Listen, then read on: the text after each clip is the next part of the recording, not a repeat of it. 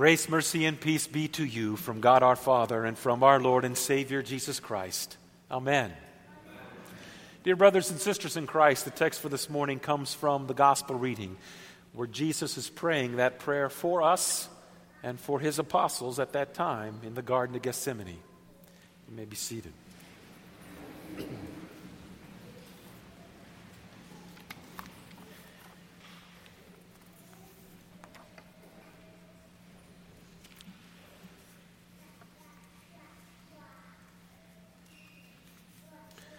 So what is really unity? Is unity defined by your parents, that you all came from the same mother and father? Well, that's kind of discriminatory, isn't it? Because there's some people who do not know their parents, and or their parents died, or they have no siblings.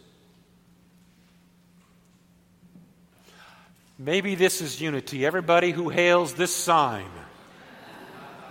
Yeah. Sure. Because there's also people who do this or do this. I think Baylor's is this, maybe.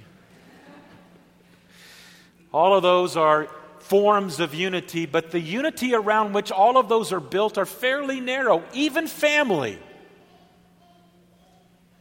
Because families differ, don't they? Decidedly so. So then what defines unity? Jesus in this morning's text, when he was praying that evening in the garden, defines unity in a very unique way. And it centers completely and totally on him. It is not defined because you come from the same culture. It is not defined because you have similar colored eyes, hair, or skin. It is not defined because you grew up with a silver spoon or without such spoon. It is not defined because you have a spouse and others do not. You are a widow or a widower and others are not. It is not defined by any of those things that you and I love to use as definitions of unity. It's defined by Christ. Jesus himself talks about it. That the Father uses Jesus. That the Holy Spirit reveals to you and to me to be that which binds us together in unity. Jesus himself said, I in them, as you are in me. Your unity began at that water, that font, when you became a baptized child of God. You believe the words that he who is baptized shall be saved. He who believes and is baptized shall be saved. That binds you together.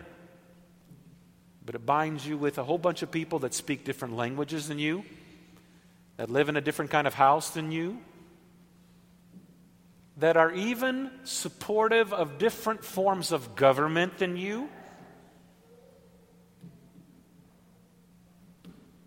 Their unity, of which you are a part and they are a part, is different than the world.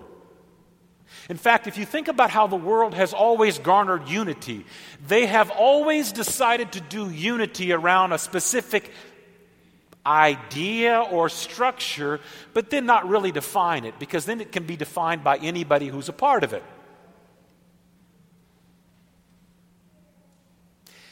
And the thing about the unity that Jesus does with you as a baptized child of God is that the unity of which you and I are part, by the world's standard, is not seen as unity.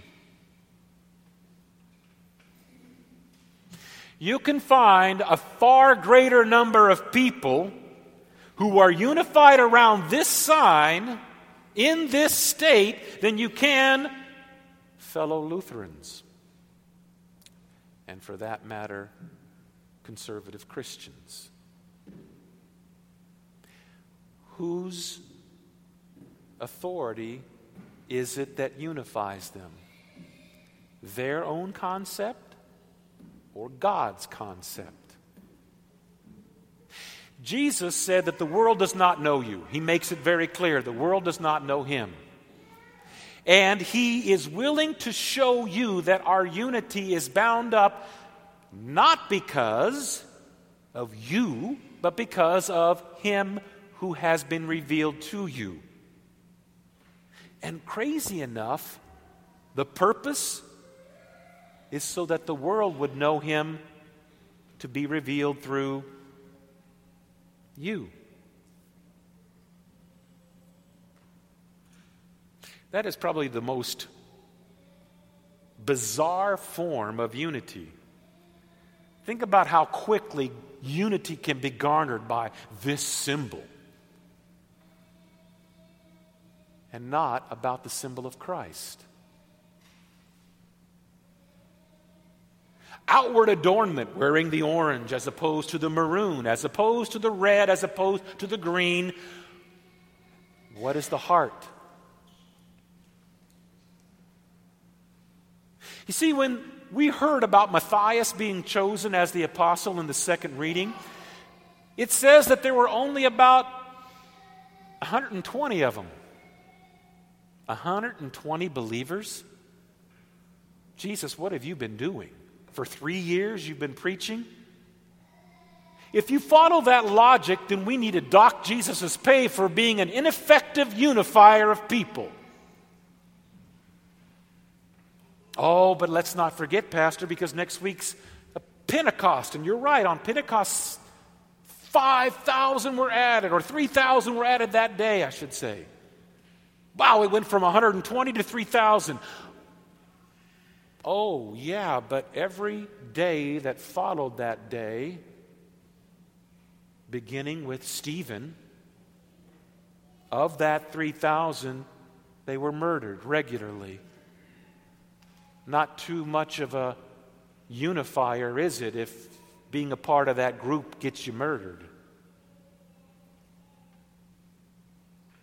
The unity that these people died in was not because they shared anything in common with someone else, but Jesus and him alone. That the Father revealed to the world of his love toward all of us, continually shown to us by that Holy Spirit who works through these means to bring you to that realization, better yet said, to bring you to faith. This is Jesus' desire, to unite his people that they would be a witness to the world. What did Jesus say in the prayer? I pray for those who will believe through their word. He's been praying for the people in your life ever since you were conceived and before. He has been praying for the people in your life to believe upon the one whom he has sent before you were ever were thought of in this world. And he wishes to use your word to them, not your personality, not your way with people, but his word spoken through you to do so. But not just any word, his word about himself that he himself has revealed to you here in his word.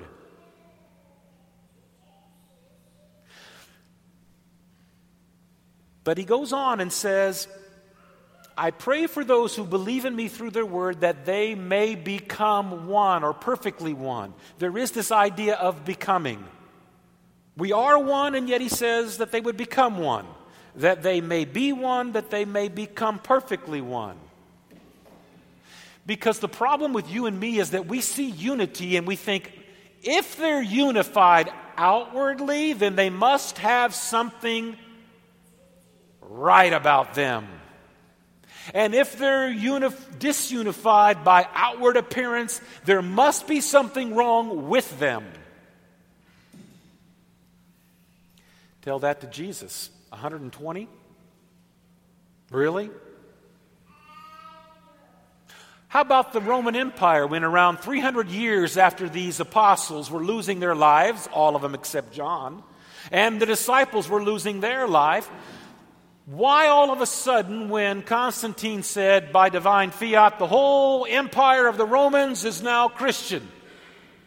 Church Now the numbers of the people who are a part of the Christian church is this number. Is it really? Is it really unified?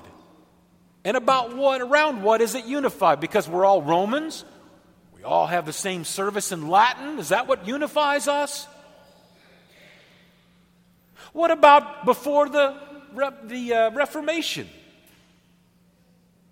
You see, the temptation of all Christian churches, and for that matter, all human families, is to create an idea of unity so that we feel better about it. And feelings are important to us, but feelings will not get you to heaven. Faith gets you to heaven. Feelings can lead you to hell. It is not the look of it. What about all those people in that 120 that had to be walked away from by their families because they did not agree with them in this faith? What about them? Could they not have just said, well, I don't want to be really different than you because I don't want to lose our relationship, so I'm really not going to stand on all these matters because I really want to keep this. What's unity then? Jesus is praying for unity. And he's praying for unity in the midst of struggle, death. Paul, Peter, you name them, they all were put to death except John and all the other disciples at each passing year. Persecution brings about a great amount of struggle with keeping unity because persecution asks, we wouldn't have persecution if we weren't so stubbornly convinced that this is true. You're right. You could create unity around almost anything if you decided to overlook the things that matter the most. The temptation for all human relationships is to not struggle and create a peaceful feeling so that no one is offended. Tell that to Jesus. You have two groups. Who is God's church? You've got these highly unified and gathered together Pharisees and Sadducees. Not only are they in unity, but they also have Herod and others in unity, all toward this one radical man named Jesus. You've got these 120.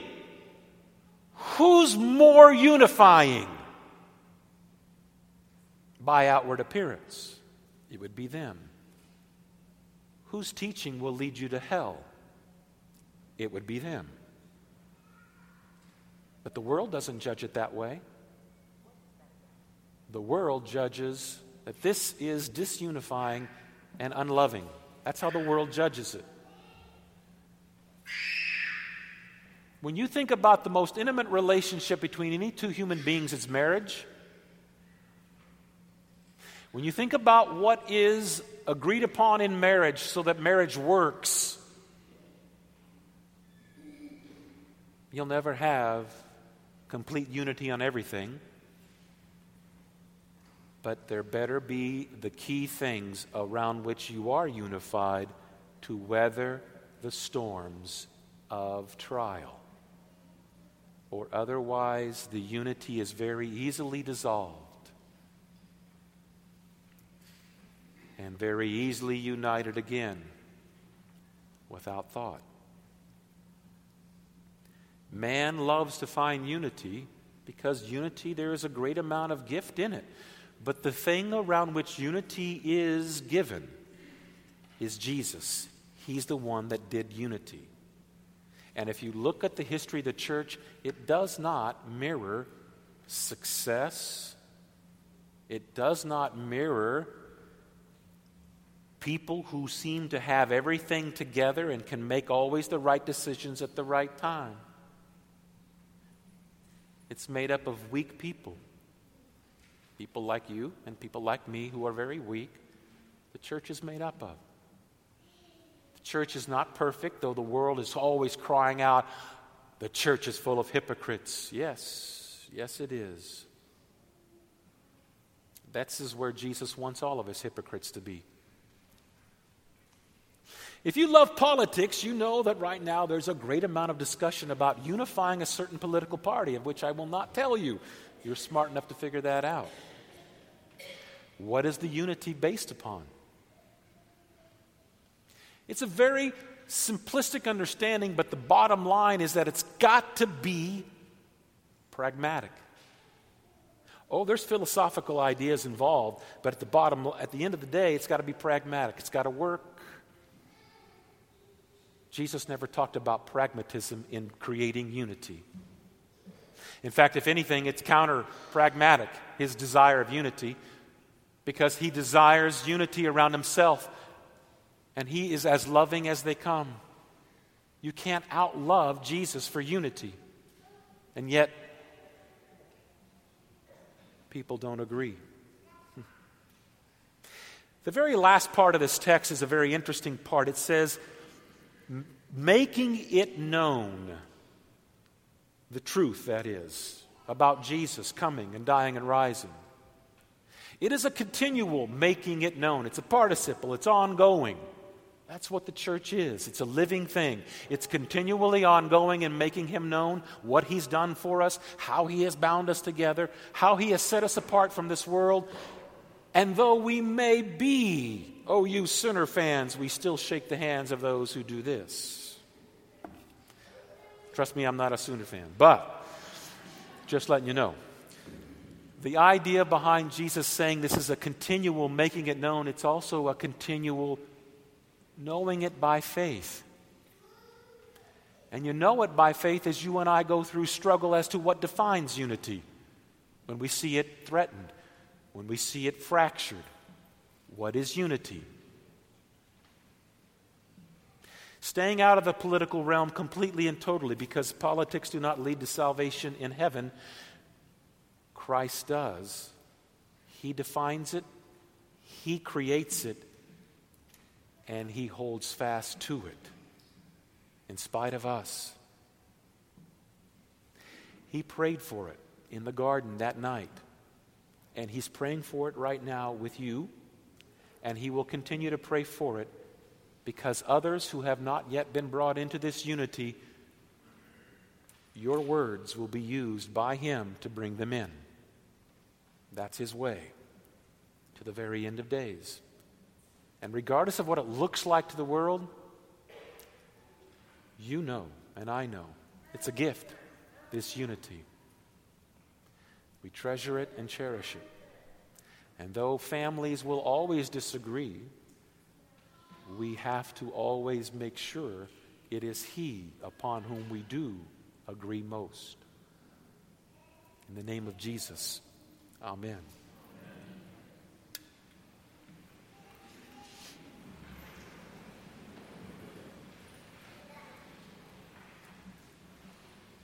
The peace of God, which passes all understanding, keep your hearts and minds on Christ Jesus, to life everlasting. Amen.